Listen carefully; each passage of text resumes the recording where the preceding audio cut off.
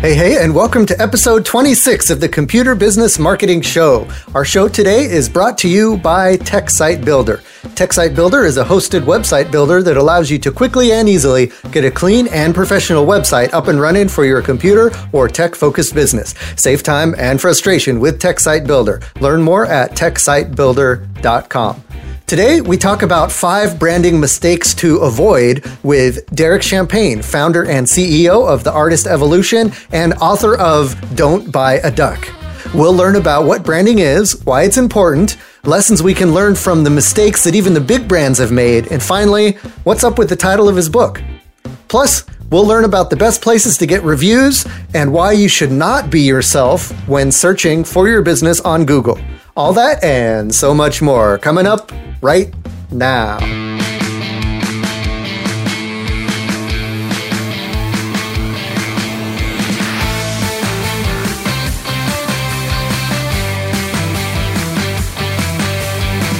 Hello, everyone, and welcome to the Computer Business Marketing Show. If you own or work in an IT services business, this is the place to learn how to get more clients, keep them happy, and grow your revenue. You can watch, download, and or subscribe to all show episodes at computerbusinessmarketing.com. All right, guys, I'm very excited today. We're going to have an awesome show. I'm finally back from my hiatus of a few weeks. So we're going to get back into the routine of doing the live shows, and you'll get some fresh topics now.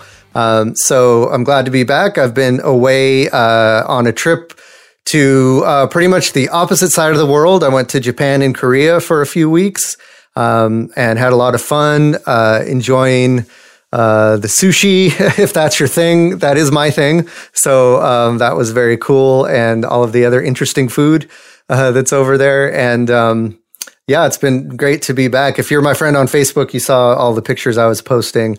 I went to a lot of cool places.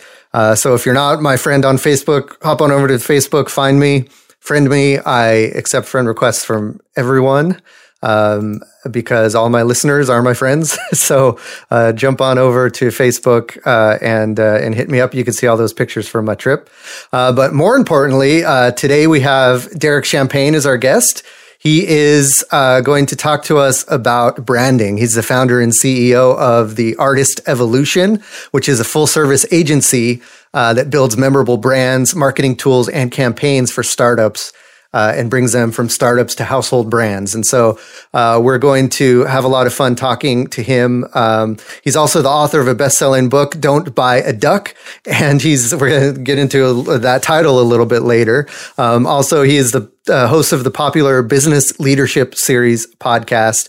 So this guy knows his stuff, and we're going to let him school us on what it takes to make an effective brand. And this is all stuff that we as computer business owners can use and learn, because really when we're trying to market our computer business, we want to have that brand consistency, and we want people to recognize us and to distinguish our businesses apart from all the other computer shops that are out there. And I think, Derek, you're going to do a good job of that. So thanks for being a guest. Man, thank you so much for having me, Matt. Your travels sound awesome. I'm living through you the last few weeks, but that's pretty exciting. Yes, it definitely was. It was, I think we all run into this struggle, or we try to get to the point where we can take some time off from our business.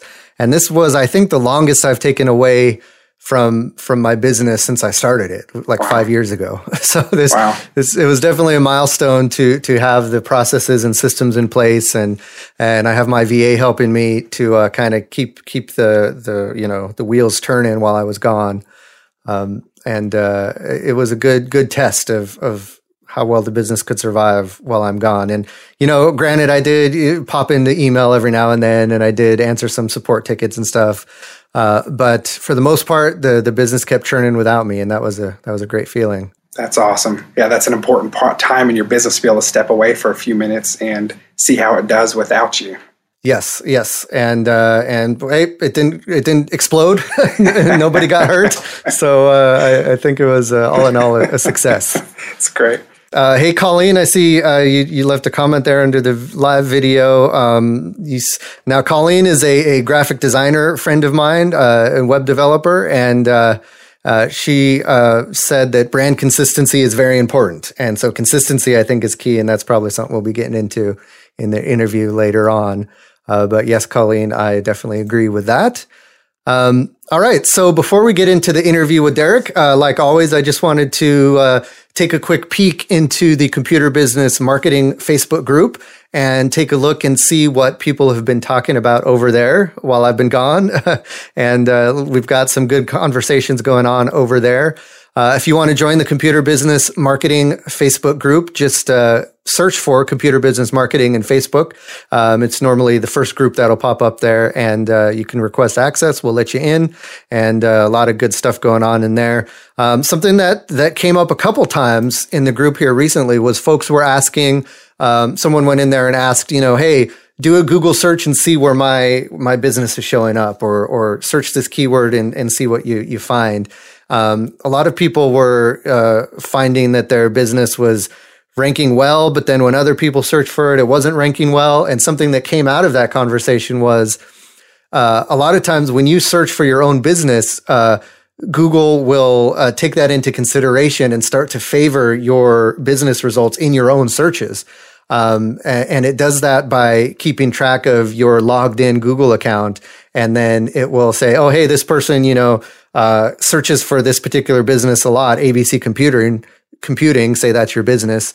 Hey, this person searches for ABC Computing a lot. Let's be sure to start showing that result at the top of the search results. And so you can get a false sense of your business doing better than it actually is in Google by that happening. So someone brought up that it's really important to make sure that if you are wanting to get an idea of how your business is ranking in Google, to either log out of your Google account, or better yet, use the incognito mode or the private browsing mode or whatever, depending on the browser you're using.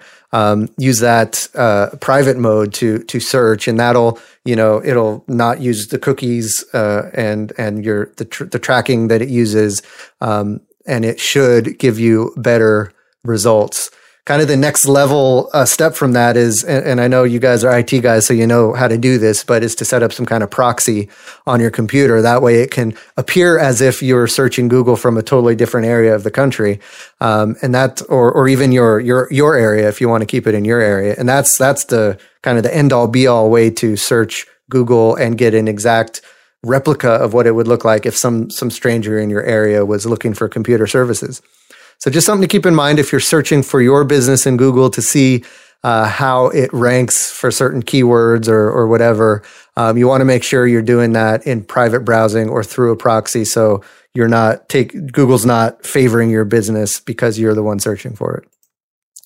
Also, something that came up in the group is David asked a question about hiring a freelance writer to write copy for your website. And he said he got a quote from someone who was offering to write copy for $1 per word. And he thought, that was a little excessive because that ends up, being, depending on the length of the post, that could be close to $1,000 for a blog post or, a web page for that kind of copy. Now he's looking for someone who can write SEO focused copy and someone who's good at it. So a lot of folks were chiming in saying that, we as computer repair professionals or IT service professionals, we want people to respect the prices we set, and we set good premium prices because we deliver great services and we know the value of what we deliver.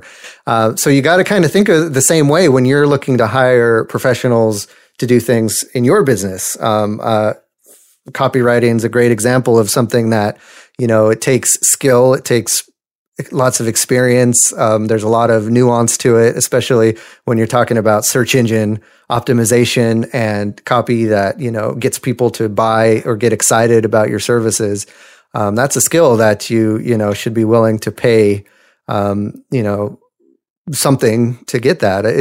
Have you seen that, Derek, as far as yeah, absolutely. And copywriting? That sounds a little high, $1 a word, but I will say, and that to me almost sounds like somebody's learning, and they might be a great writer, but they're learning your industry. So I will say this, if you're paying a premium, continue to work with that same person And we just hired 2 copywriters today as freelancers, and we're spending about, I think, $40 an article, and they're really good with the SEO side of it.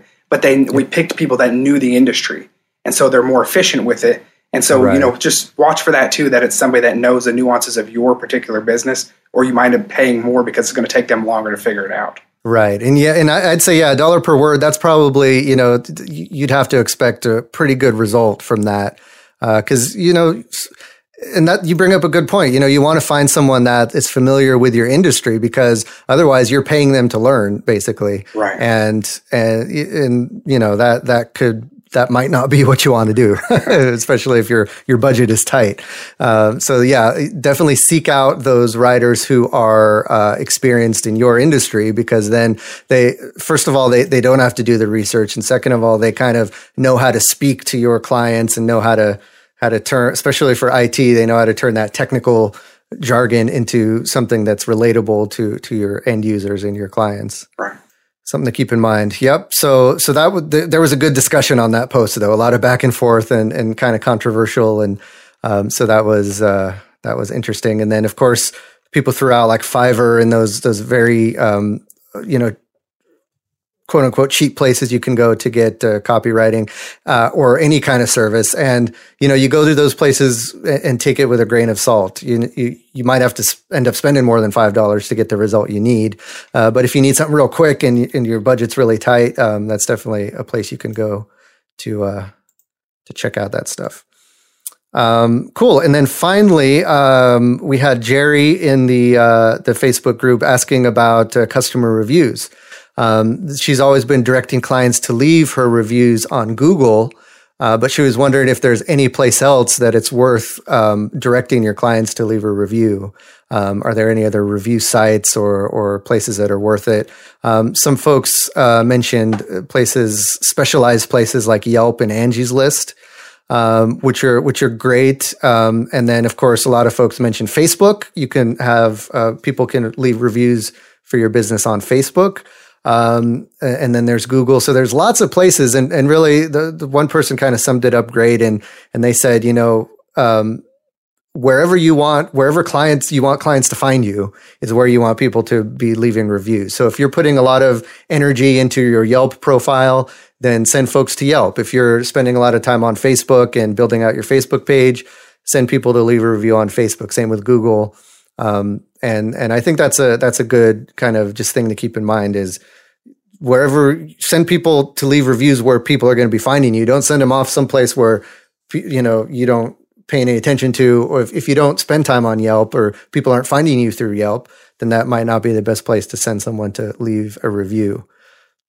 And then of course, Dave Greenbaum, who was a guest on the show a few months ago, mentioned that he did an article about review funnel systems, where you sign up for this review funnel service, and it'll kind of automate the whole process of gathering reviews from your clients. A client has a good experience, you let them choose the place where they're most comfortable leaving a review.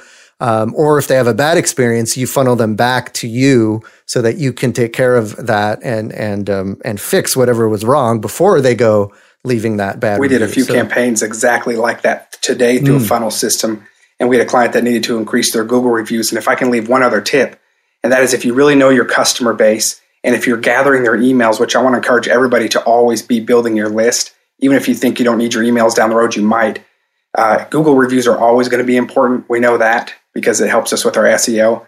And so identify who has a Gmail account already. They're more likely to click through. But if they have to sign up for a Gmail account, they may not. So segment your mailing list, and you might be able to specifically ask for a review just from those customer base, and you'll get a higher increase in returns on it. Very cool. I like that. It's a ninja move there that you can do in your whatever email marketing system you're using. I know right. MailChimp or whatever, you can segment those lists. Awesome. Great. So again, join us in the Facebook group. A lot of great conversations like these are happening. A lot of great topics folks are bringing up. And these are all computer business owners like you who are struggling with the same things you are. And so instead of struggling alone, let's struggle together and help each other out in the computer business marketing Facebook group.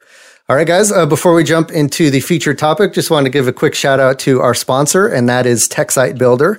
TechSite Builder is the place you can go to get a website created for your computer business. It is a do-it-yourself platform, which I think, IT owners and computer guys, we like to tinker and we like to play around. So it's a great place to go if, first of all, if you can't afford to have someone build out a website for you, or to hire, a website developer, but you want a little more service and a little more specialized, service and specialized features than you would get from like a Squarespace or a Wix or something like that. I think TechSite Builder is a good middle ground. It's specifically built for computer business owners, and it gives you plenty of opportunities within the platform to add all of the things that are important to you, like list out your services in a beautiful way, make it easy for people to contact you, put up all the important information like your phone number and everything front and center, so people are able to see that. And it leads them to that information very easily. And then, of course, we take care of, make sure it's secure, make sure it's fast. And then we have, in the back end, all of the SEO tools that you need to make your website pop to the top of Google. So all that stuff is available in TechSite Builder for a low monthly fee. So just head on over to techsitebuilder.com, check it out, and let me know how it goes. But if you need a new website, or your website needs refreshing, or you just feel like it's not working well for you, check out TechSite Builder at techsitebuilder.com. All right, guys, let's jump into the interview today. I have, as I said before, Derek Champagne. He's the founder and CEO of The Artist Evolution. It's a full-service agency building memorable brands, marketing tools, and campaigns for startups, all the way to household brands. Derek's also the author of the best-selling marketing book, Don't Buy a Duck, and the host of the popular Business Leadership Series podcast, the popular podcast called Business Leadership Series. And also, that airs it's a weekly business show that airs on ESPN Radio regionally. Did I get that right? That's right. It's a podcast and a weekly radio show. You got it. Gotcha. Oh, that's cool. So you're syndicated out on the radio as well with that. That's awesome. Cool. So before we jump into kind of talking about branding, which is what our focus is going to be, I always like to just, allow you to give folks a little bit of an idea of your background and where you're coming from. So doesn't have to be a quick elevator pitch, but just kind of a brief overview of your background and what brought you to where you are today. Absolutely. Love to. If you had told me 12, 15 years ago that I would be in Northwest Arkansas and have an agency that had been around for 10 years, I would say you're crazy. I've been an entrepreneur for most of my adult life. But my parents were also musicians in the 70s and early 80s. And I was on stage at the first time at 3 years old. First time I went on stage to sing and be a part of performance. And it was just music and business. I just loved them both. And I couldn't really distinguish between the two. I just equally loved them both. So I'm a fellow musician myself. So what do you play?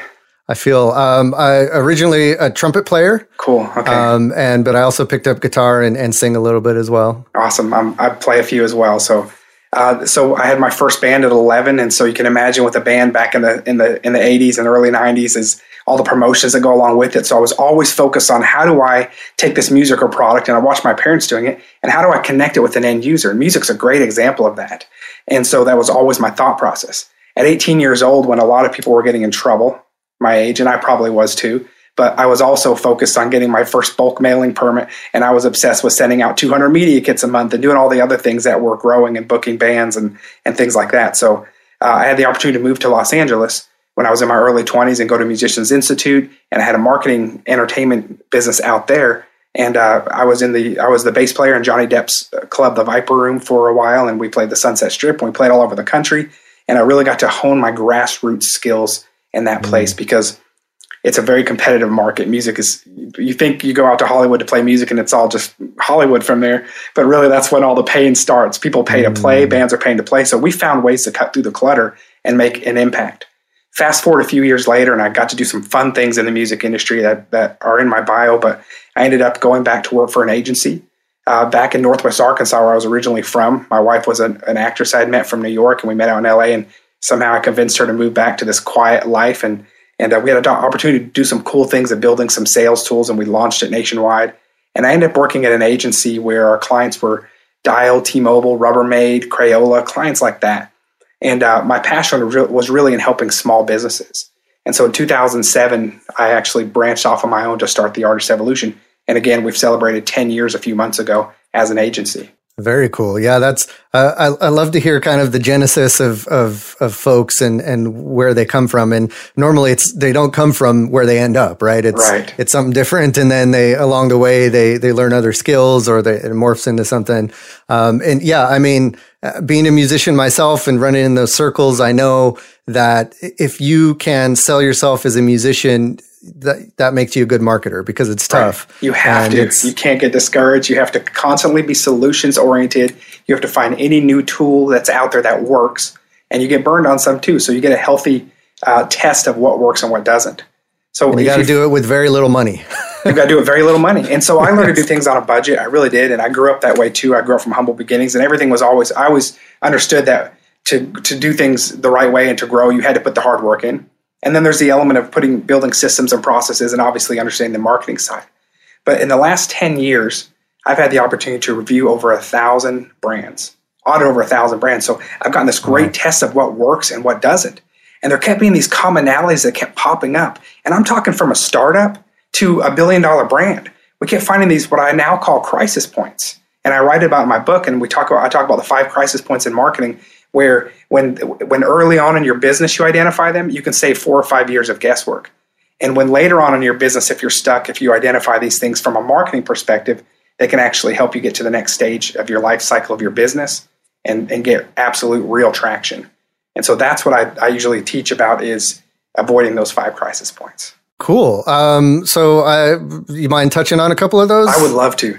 So the first one, and they sound simple. I hear people often say, that's simple, but I missed one of these. So if you've got it down, awesome, congratulations. But I'm telling you, there's really, really darn good brands and businesses out there that have missed it. And you can probably think of some examples when I start sharing them with you.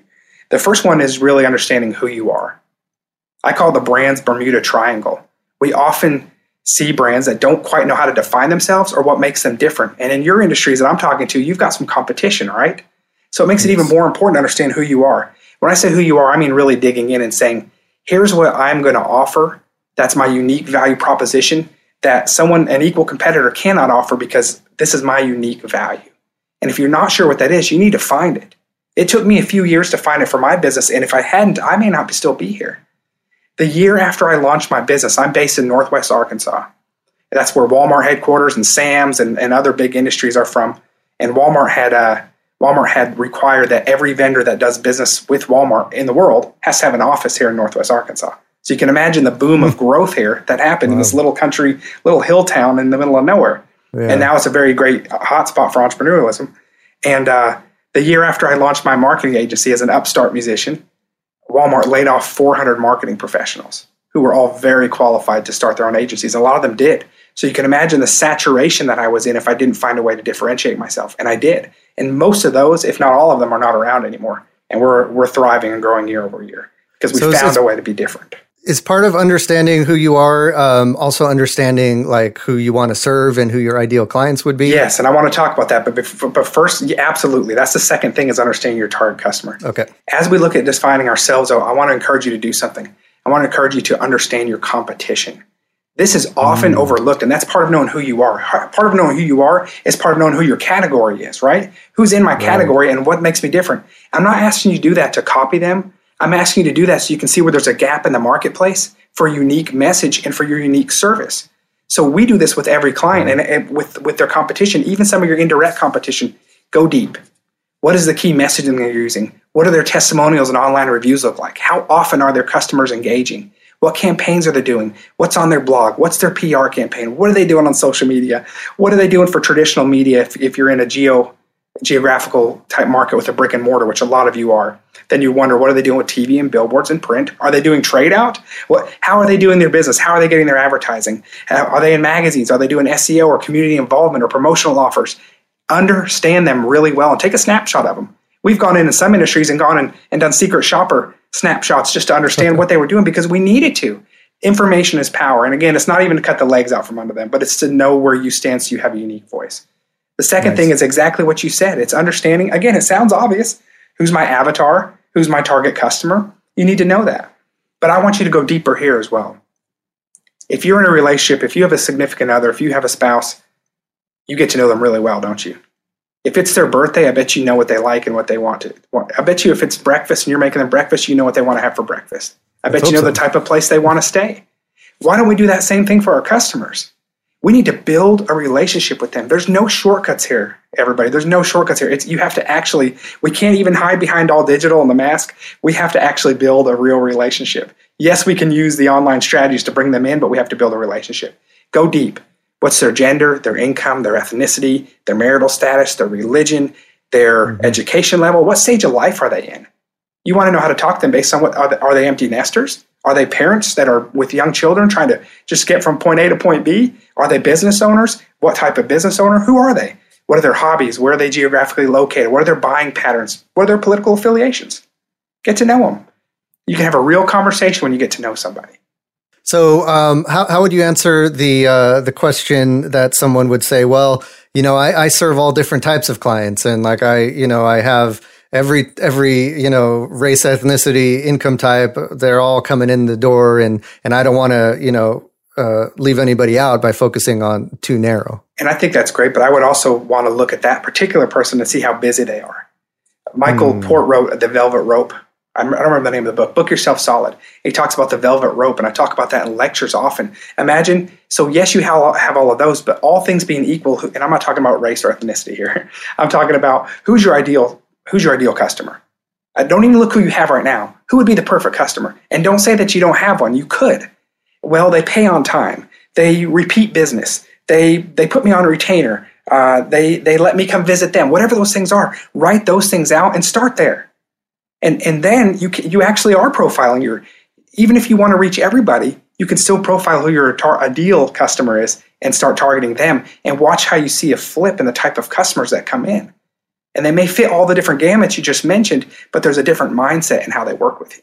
Yeah. And once you get that, and I found that in my own business, once you get that kind of clarified, then you magically start attracting that kind of client. And it feels like magic almost, but really it's just because you end up, speaking to that person a lot better than you were before. And if I can touch, that's a great point, Matt. If I can touch also on what you mentioned, I service everybody. Well, let's write out all of those people as well. Let's do this exercise too. So we just did our ideal target customer. Now let's go look at who your existing customers are, and let's list them all out. And let's look at what commonalities they have. Why are they buying from you? What do they do? And let's understand that. And then let's make sure that we're meeting their needs. And they may need to go into different buckets or categories in how you talk to them. So if you want more of them and that's who you like, that's great. But find out why they're buying from you. Find out some of those profiles still, so you can get more of them. Nice, great. Okay, so we understand who we are. We dig deep. We look at the competition. We find kind of how we can stand out from them. Then we look at who our target client is, and we get that avatar together, and we know the type of client we're looking to attract. I guess what would be the next step after that? Perfect. I'll tell you the next step. First, so let me mention, here's one of the values that already happens when you really do that. Number one is you better identify how to talk to them. That's your messaging, right? Now you have a better idea of what to say. And we often see the messaging is missed, or it's not written correctly, or it just doesn't connect. And we see that be one of the disconnect points in a campaign of why the results aren't happening. So then you already have a better understanding of who you are and who they are, so you can have a more authentic conversation. It helps solve some of your messaging challenges. It also helps solve what type of marketing you should do, because you suddenly understand where they live and where they're hanging out. You have a better idea of their worlds now. So people come to me every day. Derek, Facebook doesn't work, does it? Tell them it doesn't work. Well, tell who and why, and who are you trying to talk to? If you're trying to reach females 55 and older on mobile and Facebook ads with a candle, you better use it. It's a great visual aid. Women 55 and older are driving mobile usage on Facebook. And now I know where they live. And so if that's my target, yes, Facebook's one of the things you should be doing. See, now that we have the whole understanding, it gives us power as marketers. And my book, the whole point of my book is the subtitle is Stop Wasting Money and Only Do Marketing That Works. And when we take this common sense approach like I'm talking about, we can make better decisions. And early on, you were talking about being smart with your budget. So I think that's important. The third thing is, what are your tools? Are you using the right tools? I can't tell you how often I see this. And when I say tools, let me clarify. Website, you talked about an awesome website option earlier. Great. Your brochures, your advertising that's out in the community, maybe even your business card. I want to make sure that you're using the right tools for your campaign. Often, I've even seen big brands do this, bigger brands that we've worked with, and talked them into fixing it. And it was a small fix. But we'll see a brand get real clarity, and here's who we want to reach, here's who we are, let's go out and get them. And they'll be like, but these are the tools we have, and they're not really where we want them. Just stuff this campaign into those tools. That doesn't really work, and you're going to get mediocre results. So before you go launching all these crazy things, we've got really some smart tech people listening and that understand a lot of these things. Make sure your tools work right. Make sure your brand looks good. Make sure your business card looks good. Does that make sense? Yeah. So what's a concrete example of a tool that doesn't work right for an industry or a brand? I'm going to give you an example of a name. Okay. A name that didn't work. We had a client that came in, and they were called. They had puzzle pieces. So that's their tool, their logo. They had puzzle pieces as their logo, and their name was Enigma. It wasn't Enigma because I couldn't figure out what the heck they did. Respectfully, this was a several $100,000 brand that was growing each year, but just couldn't figure out how and why and why they were stalling. They were doing radio ads and going, that radio doesn't work. Really? I go right into audit mode. Why doesn't radio work? Hour and a half, Matt, I sat with them to figure out what they did. It took that long. At the end of it all, we finally figured it out. They take these mansions and they literally strip the mansion of every brick. They wrap a Tyvek, which is an insulation coat around it. They basically weatherproof the house, and they brick it back up better than it was before. All these mansions, they're being built with these jagged edges and corners, right? And there's a lot of corners actually cut in the building process, so there's leaks and mold happening. The bigger the mansion, the more jagged edges, the more mold possibility. These guys go in and fix that. Amgene, that wouldn't tell me that. And I finally said, "Oh, you guys are weatherproofing experts, aren't you?" And they're like, "Yeah." Guess what their name is now? Weatherproofing experts. Weatherproofingexperts.com. Don't make it hard. Make sure your tools and everything works. And they wanted to keep those puzzle pieces, and we say, great, but let's make it clear. So think of like the insurance company. We had a house, and we put an umbrella that was puzzle pieces over the house. So now you see, we weatherproof your house, we protect it. We're weatherproofing experts. Take the guesswork out. Make sure your tools work. It doesn't have to be complicated. We don't want to confuse. We want things to be easy. We have 3 to 5 seconds to get our target customer and let them know really fast if we're a fit for them or not. So if they brush up against you and your brand, let them know quickly if they're a good fit or not, and make sure your tools work. And it doesn't have to be complicated. This is actually really common sense things that get missed because we have so many shiny objects all the time in marketing that we start to second guess ourselves and, let's go this way. Oh, now I need to build a funnel system. Oh, now I need to redo my logo. I just saw this thing on branding. Oh, Derek talked about branding. You're not going to hear me tell you to do anything other than to take a pause and make sure that your crisis points are fixed. And I think part of the issue with the tools also is we are experts in our field, and we take that for granted, and we assume that other people around us are going to understand the message we're trying to convey. Like in your example, it would be it's the same thing where we assume people know what, when we're using technology terms, what they mean, or something like that, where you have to always, and I think it would help with this, is to put yourself in your potential client's shoes, and think how they would think, and then think of them seeing your brand for the first time. What do you need to convey in that branding to get them to understand what you do? And that might fix some of those tool issues. Can I give you another simple recommendation? Sure. That is often overlooked. It drives me crazy now. Is this? I hear clients of mine often say when we first start working with them, well, I don't know what my customer thinks. And a few times we started making these things, we're like, oh, you know what? Let's ask them. There's a novel idea. If you have an existing business and you're not sure what your customers think, ask them. They'll tell you. They will tell you. Ask them before they go on social media and share it, or before they go and give a negative review. And that's a whole different thing. That's reputation management. But ask your customers and your target customers what they think. They will give you information every time. They want to be a part of the process, and they want to help you improve. And that's a simple thing you can do. Yeah, and you just a lot of times they won't volunteer that info, so you got to ask them because they don't want to be rude or step out of bounds, and you just give them the permission to kind of, be honest with you. And yep, you'll definitely, they will. And be able to take criticism. What are those last two questions? We had who am I, we had who are they, we had understanding your tools, and the next one is having a plan. I have a chapter in my book that says if marketing, and this is important, if marketing is not going according to plan, perhaps you don't have a plan. I see even very successful companies who are kind of teetering and they don't have a plan.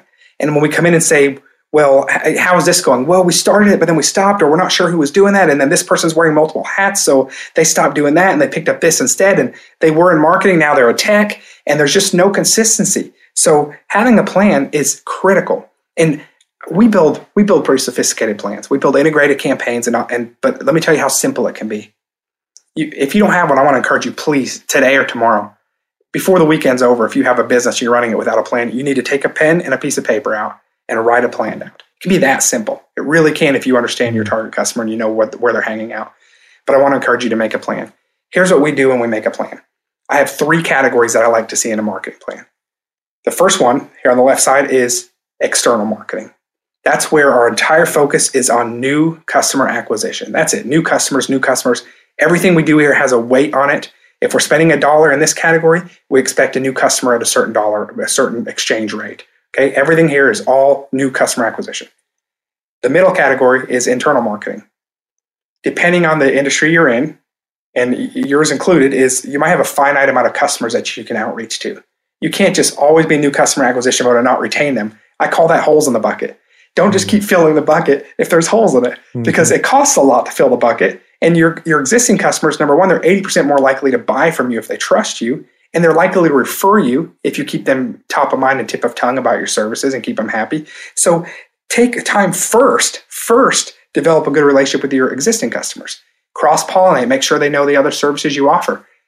It's surprising, not anymore, but when I'll go do an audit with a company and I realize that their customers don't even realize the other services they offer. So they're coming in and doing a service here, and then they're going hiring another company for that, and they're coming back to them, and they just never did the outreach. And yet they're spending all this money on the new customer acquisition for them to come in and then not know again about the other services. It's common. If you're doing that now, it's okay. It's common. These are common things that we see from startups to household names. So make sure you're doing a good job with your existing customers. Make sure they're happy. Make sure you're doing the reputation management. Make sure you're doing referral programs. Make sure you're doing things like your newsletters and things that keep them engaged, where you can keep an open relationship with them, where you can offer them special services and all of those things. And then the other category is what I call our blue skies or our goodwill category. Whenever I do any effort in this side, I'm not expecting new customers. So if I'm doing any energy here, I'm really trying to build the value of my brand in the communities that I want to be present in. Branding is just really what people know about me. And I really, when I consult with clients, if they get stuck on doing a certain print ad or something, I go, great, do that, but that's your blue skies category.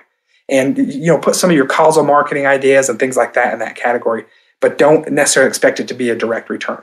We like those things to all work in harmony. Going on podcasts, for example, be an example of that? It depends. It depends on what the business is. For me, sometimes it's a direct driver. We have an online marketing course. I've got a book.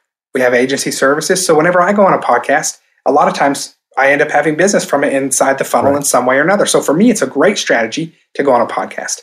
But I also do some things with my hosting my podcast that are really just goodwill. When I'm putting something on the radio, I want the community to hear, and we're spotlighting the American Diabetes Association, and we're doing other things that are not all about us. We're sponsoring things. We're sponsoring today. Tomorrow we're sponsoring a golf tournament for the Juvenile Diabetes Association. We're not even there, but our name is there, and I'm not waiting by the phone to see who calls because we sponsored that golf cart, right? Yep. So take the pressure off yourself and be careful where you spend. And if you need new customers, which we all do, but if you need new customers, you put your focus and know that your growth happens on that new customer acquisition side. And then write out a plan. Say, here's the 3 to 5 things I'm going to do for new customer acquisition. And while we're on the subject, for those of you that are brick and mortar, I want to encourage you not to rule out some of the traditional media. I have a chapter in my book called The Yellow Pages Are Dead and Other Lies Businesses Tell Themselves. That's a very tongue-in-cheek thing because I do believe the Yellow Pages are pretty much dead. No offense to anybody out there if you're involved with the Yellow Pages. And so we every year diminish till it's just a listing now. But my point of that chapter is to say, hey, before you rule something out, see if it's a good fit for you first. Because newspapers are dead too. But we have some clients that have an attorney that's mass tort campaigns, and we'll put a little 2x4 ad, and we'll get the gentleman 60 plus to read that and then call in. Or somebody that needs a dental implant, they'll read that and call in. So don't just rule something out because someone told you it's not working anymore because you don't. Just make sure you understand if it might be an affordable platform for your target. And on the radio and TV side of things, don't rule that out because sometimes a megaphone, if you have a brick and mortar location, sometimes having a megaphone in your community like TV or radio can be a great fit for you. Excellent. Yeah. And this kind of goes to Jay Burley left a comment here under the video saying that he can't agree more about the planning, but he just wanted to reiterate that you don't just write a plan. You build it, you test it. It's more than just words on a page. And you got to try some of those different things and just kind of get yourself out there and try radio, try TV, try print, try online and see what works and keep iterating. But it starts with the plan, it starts with the list, and then it's an evolution from there, I guess. Absolutely. And if I can share the last point in those 5 crisis points, and that's execution. Execution, we see most things live and die by execution. Our agency are called the execution specialists. Somebody coined us that. And that's where we made our differentiator because it's not the sexy work in marketing. Marketing, the sexy work is to come up with something cool, but nobody wants to execute it. So we, with our clients, we're like, come on, we're just whip them. Come on, let's get this done together. And so execution is everything. Creativity without implementation, without strategy, implementation, and consistent execution means nothing. It means nothing. They have to meet. They have to meet. And so creativity is great, but come over here to the execution side. And I'm going to use a football analogy, even though I'm a common sports fan, but it just works so well. Is, everybody wants to see the Hail Mary where they throw it 90 yards and someone catches it in the end zone. That's not how marketing usually works. To your last comment, to their credit, and it doesn't always work where you on the kickoff you run it for 90 yards. Most of the time, good football happens first downs at a time. You make a first down. You quarterback your campaign really well. You know who your players are. You're intentional. Yes, you're trying things, but you know it works in general because you understand your team and you understand who you're trying to reach. And when you do first down, and you look back, you are closer to your objectives. You're closer to getting the traction that you need. It works. I'm telling you, I'm the preacher of execution, and you live and die by execution in all of your marketing, no matter what it was. Most things we see fail are stopping. I love that analogy because I think a lot of folks fall short on execution because they get discouraged or they get scared because, discouraged because they try a couple little things and they don't see any direct return or immediate response. And then they're like, well, I just give up. I'm going to go back to washing dishes or whatever they were doing. Get emotional about it. And you can't get emotional. Be emotional. And I have a chapter in the book called Getting Married Should Be an Emotional Decision. Marketing should not. Be emotional. Be emotional in your caring about your business. Be passionate, but don't be emotional in your strategy. They don't work. Emotion and strategy they're conflicting. It's oil and water. It doesn't work. Right. And so what you want to do is have a good plan, and you want to be, I use Maslow's hierarchy of needs as an example sometimes. If you're operating at the bottom of the pyramid, you're in caveman mode. You're in survival mode. Food, water, shelter. You can't be strategic that way. But if you plan, if you act from the top of the pyramid, you can be a great strategic business owner. And I have a acronym that I've coined, and I share this in the book too, and it's called PETMAG, P-E-T-M-A-G. And when you follow PETMAG, you can be strategic and not emotional with your business. That's plan, execute, track, measure, adjust, and grow. And I watch which stage I'm in. That's PETMAG, and I'm happy to share a graphic of that. Plan, execute, track, measure. That's part of the process, everybody. Adjust and grow. And then we don't have to get emotional about it. We know we're just in the different stages of adjusting and measuring our campaign. All right. And you can identify where you are, and that kind of helps you feel good about wherever you are in that process. Absolutely.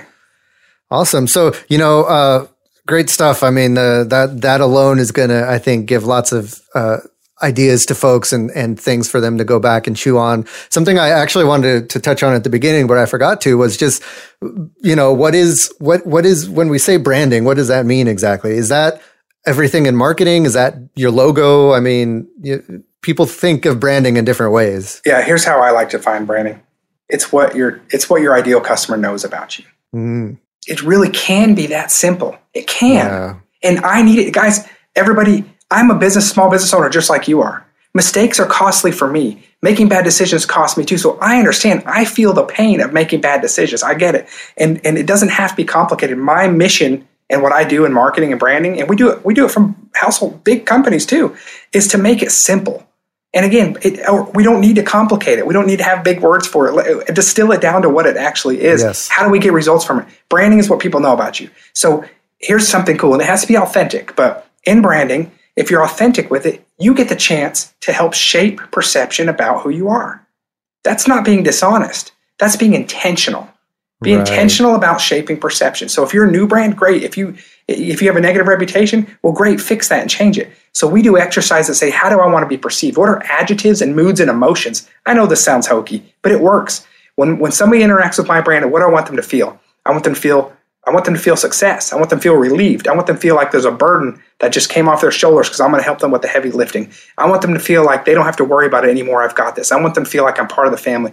Write those things out and then act intentionally and help shape that and be consistent in living that. That's what a brand is. I love it. Act intentionally. That's a great kind of subtitle for this podcast episode. And I think this is something that, a lot of folks listening to this might just be starting out or might be, running a business part-time, and they think, well, branding is something that, Coca-Cola and Nike do, and I can't apply it to my business. But I think, the way you described it right there, how you want your customers to perceive your business and how that you want them to feel. I think that's super important, something that you got to kind of get started with right away from the get-go. Yeah, and keep in mind, Nike, if you know the story of Nike, I won't get into it, but that was kind of a mistake the way it happened. And it's not this, I hear clients say that all the time, I want the logo like Nike. It wasn't, look at brands like GoDaddy. Let's be honest, GoDaddy's logo is not great. That's right. But they've got a recognizable brand, and they don't care because they're doing it well. And it's the way they built the perception around what they're doing. And I'm not even an advocate for GoDaddy, but that's just an example. Nike the same way. Coca-Cola, you know how much time they put in? The bottling company, I think it was in the 30s, and I talk about this in my book. They commissioned a bottling company, to crush. They wanted their logo so identifiable that if it was crushed on the side of the road, you would still know it was Coca-Cola. And tell me, have you ever not recognized a Coca-Cola can or a bottle when you've seen it smashed? Yeah, they did that intentionally for the last 60, 70 years and spent a lot of money on it. And so there's kind of a diminishing return that way. You don't have to be Coca-Cola or Nike. Deliver on the things that you promise. Know what makes you different. And act, again, like we said, intentionally and authentically, and do it with consistent execution with excellence. Love it. So I take it folks can find a lot of these insights in your book, Don't Buy a Duck. What is behind that title, first of all? My book is Don't Buy a Duck. It's a hit bestseller on Amazon. It's done very well, and it's because I just talk just like this to you, and I share lots of real-world examples of brands like Nike and Starbucks and Coca-Cola, and then a ton of real examples from my own clients I share. And I go through all these tried and true principles. The duck is a real duck. When I was 8 years old, my mom always growing up had one of these cars. The feature, every car she got had the same feature, and that is whenever we passed the yard sale, it would just turn over and park and just eject us into the yard sale. She loved yard sales. If some of you out there can relate to having a family member that goes to every yard sale, whether you need something or not. And I was 8 years old. I had $5 in my pocket, hard-earned $5. My brother did as well. I went around the corner and the stars aligned for me. There was a real duck looking up at me, had a string on its webbed foot. I named them Quackers right then. Why wouldn't you name a duck Quackers? I said, Mom, I need this duck. And she knew something I did. And she said, Are you sure? Are you sure you want to spend your money on this? And I said, I got to have it. So she let me buy it. My brother and I pooled our money. I put it in the car. They call it buyer's remorse. Everybody can relate. It's a designer dress you bought. It's a TV. It's a car. The purchase itself was more fun than getting the product in the car. Just that impulse buy.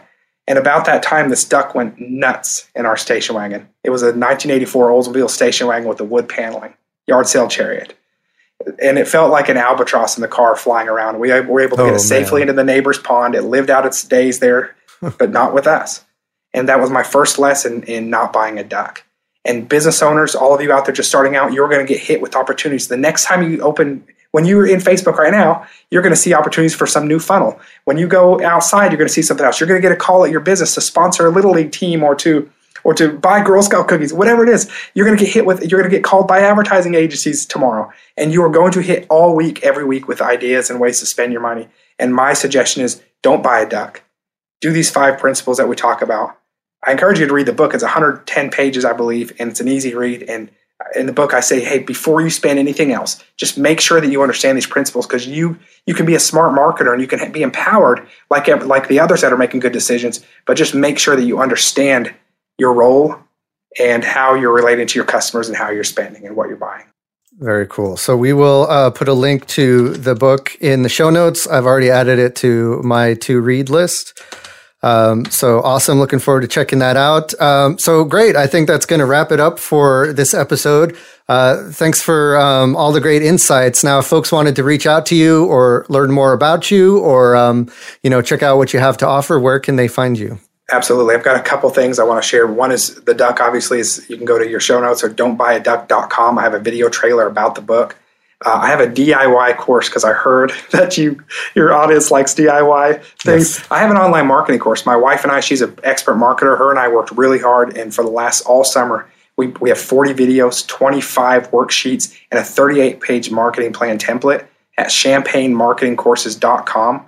We built that together and launched it 2 weeks ago. That is a DIY approach. We walk you through all the things they're talking about today in detail. We show you how to write press releases. We show you what type of media to choose and when, if you should do TV or not. We show you the different types of Google AdWords. We show you how to build your brand effectively. We show you how to write messaging, and then we provide you with a plan at the end. Even writing a content calendar out for a year, we have it all right there in that place. So that's a great resource. And then if you have a business that's looking for help of some kind and you want to say, hey, I don't know where I'm at, but I'd love to know, we have a free marketing assessment at assessmymarketing.com, and there's no obligation. And someone from my team helps walk you through and says, here's what you probably should look at doing next. And then you're welcome to look at the next steps and options. Oh, very cool. I think that's, I love getting those types of audits and assessments, because you really need the view of an outside person and an expert to kind of, even if you feel like you've gotten all your I's dotted and T's crossed, normally they'll find something, through those that you can improve, and it's usually very eye-opening. Great. Excellent. So we'll have links to all of that in the show notes. Derek, I appreciate it. Good luck with everything you got going on, and let's keep in touch. Matt, thank you, and thank you to your audience too. You guys are in great hands with Matt, and I appreciate all that you're doing in bettering yourselves with your business. Appreciate it. All right, guys. So that's going to do it for this episode of the Computer Business Marketing Show. Let's keep the conversation going, though. Head on over to computerbusinessmarketing.com. Let us know what you think of this episode in the show notes. At the bottom of the show notes, we have a comment section, or jump over to Facebook in the Computer Business Marketing group. We love to hear back from you guys. We love the interaction on the Facebook Live that's been going on. So we just, always love to hear from you. Don't forget about the Facebook group, Computer Business Marketing, the Computer Business Marketing group. We can give you access to that. Just search for it in Facebook. And then, of course, if you listen to the podcast in iTunes or Stitcher, be sure to leave a review. Any review you leave helps bump up the podcast in the rankings there on those platforms. And then more people can listen. We can get more awesome guests, and it's a win-win.